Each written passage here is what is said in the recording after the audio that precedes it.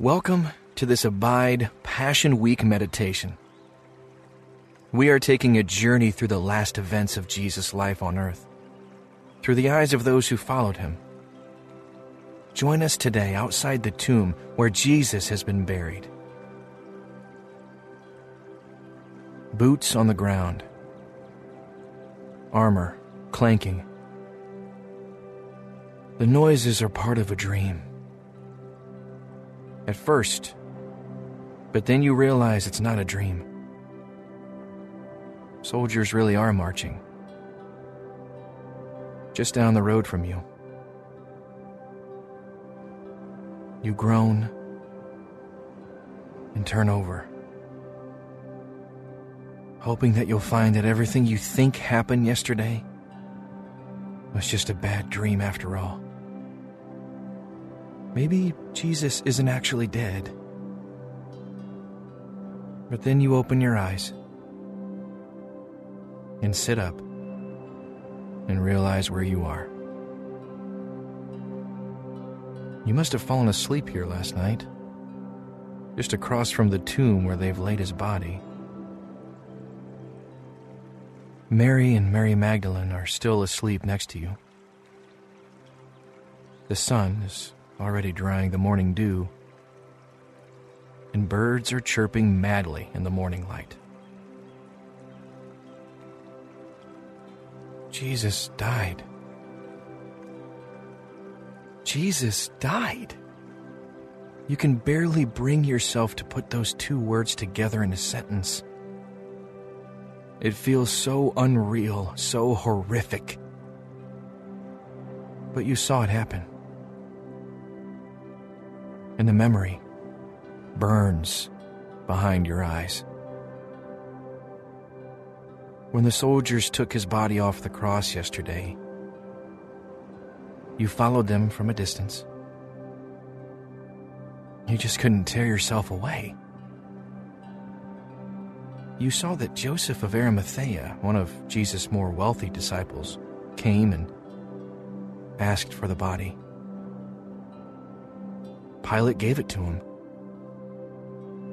Joseph had the body wrapped in clean linen and laid in his own tomb. Then a great stone was rolled before the tomb. You watched it all happen. With Mary and Mary Magdalene, and then the three of you just sat there, looking at the tomb, trying to understand how Jesus could be inside of it. You sat there for hours. As darkness fell over the land again, and the evening chill entered your bones, and you wondered why Jesus let this happen. Why he didn't find some way to stop it. Why didn't God save the man he had called his beloved son? You remembered Lazarus.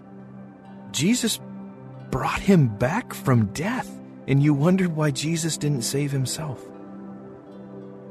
from the violent death of the cross.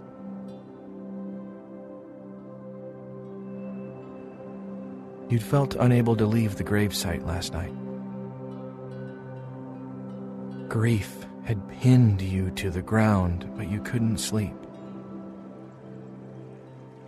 You felt you would never be able to close your eyes and rest again. But at some point in the early morning hours, the exhaustion must have won, and you'd passed out here in the dust, only to be awakened by the clang of Roman soldiers. You rub your eyes and look at those soldiers. They're doing something to the tomb, sealing it, so that the stone can't be removed. But even after they're done, they don't leave. They stand in formation in front of it, on guard. Mary, on your left, chuckles. She's awake now, too, and watching. "Look at that," she says. "Even after he's dead, they're still afraid of him." From a distance, you watch the soldiers chat and crack jokes with each other. It's a weird assignment for a Saturday morning, guarding the tomb of a dead man. But not a difficult one. And they don't seem to mind it. You sigh. "Let's go home." Last night you thought you'd never be able to sleep or eat again, but your stomach is rumbling. You rub Mary Magdalene's shoulder, waking her. And you all stand to leave. And then you see Peter and John and some of the other disciples come up the path. They don't seem to notice that you slept here. They're talking furiously about the guards. Peter breaks away from the group and walks over to the tomb. The other men join you, keeping their distance. You watch Peter. He talks with his hands. He's flushed and his eyes are red.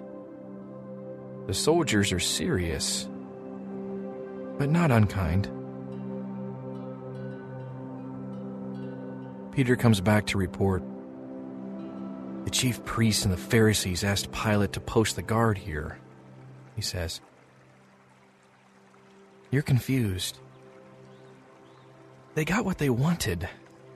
Jesus isn't a threat to them any longer. Why are they so afraid? Peter answers your questions before you can voice them. They told Pilate that while Jesus was alive, he said he would rise after 3 days. And they're afraid that we are going to come steal his body and pretend like he's alive. You all stare at each other in silence. Such a plot would never have occurred to you. To pretend Jesus rose from the dead, all the while hiding a dead body? It would be madness. Impossible to carry off. And even if you could carry it off, why would you? If Jesus is dead, this whole thing is over. And any trying to pretend that it's not will only end, you're sure, in more persecution and more death. Better to give it all up and go back to normal life. But then Mary sighs again. They remember his words better than we do, I'm afraid.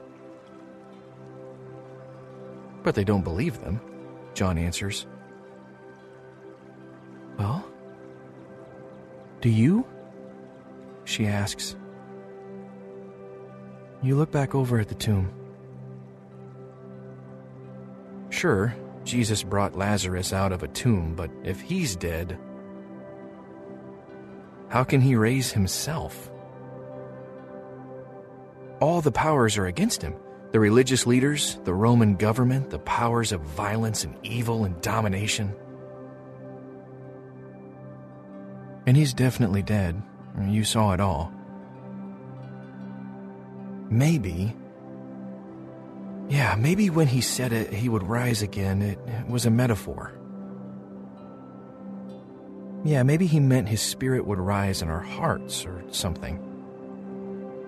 His mission would rise.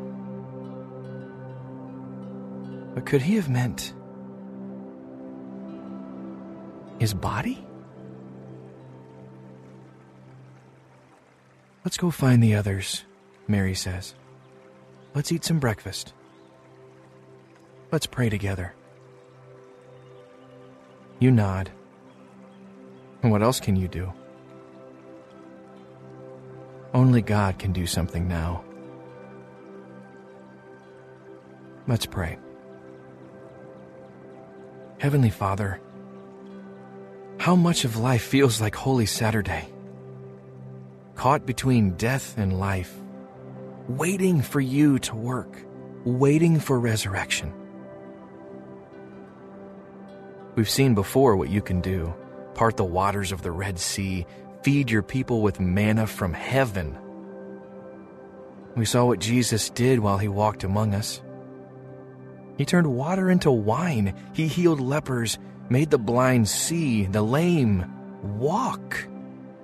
And he raised Lazarus from the dead. And still we doubt. We wonder where you are in the times when you are silent. Oh, Lord, help us. Help us in these in-between times to remember your words. Help us to seek comfort from your people and to gather in community. Help us to seek you in prayer and help us to have faith that you can do more than we could ask or imagine. And it is in the name of Jesus, the name above all names. Amen.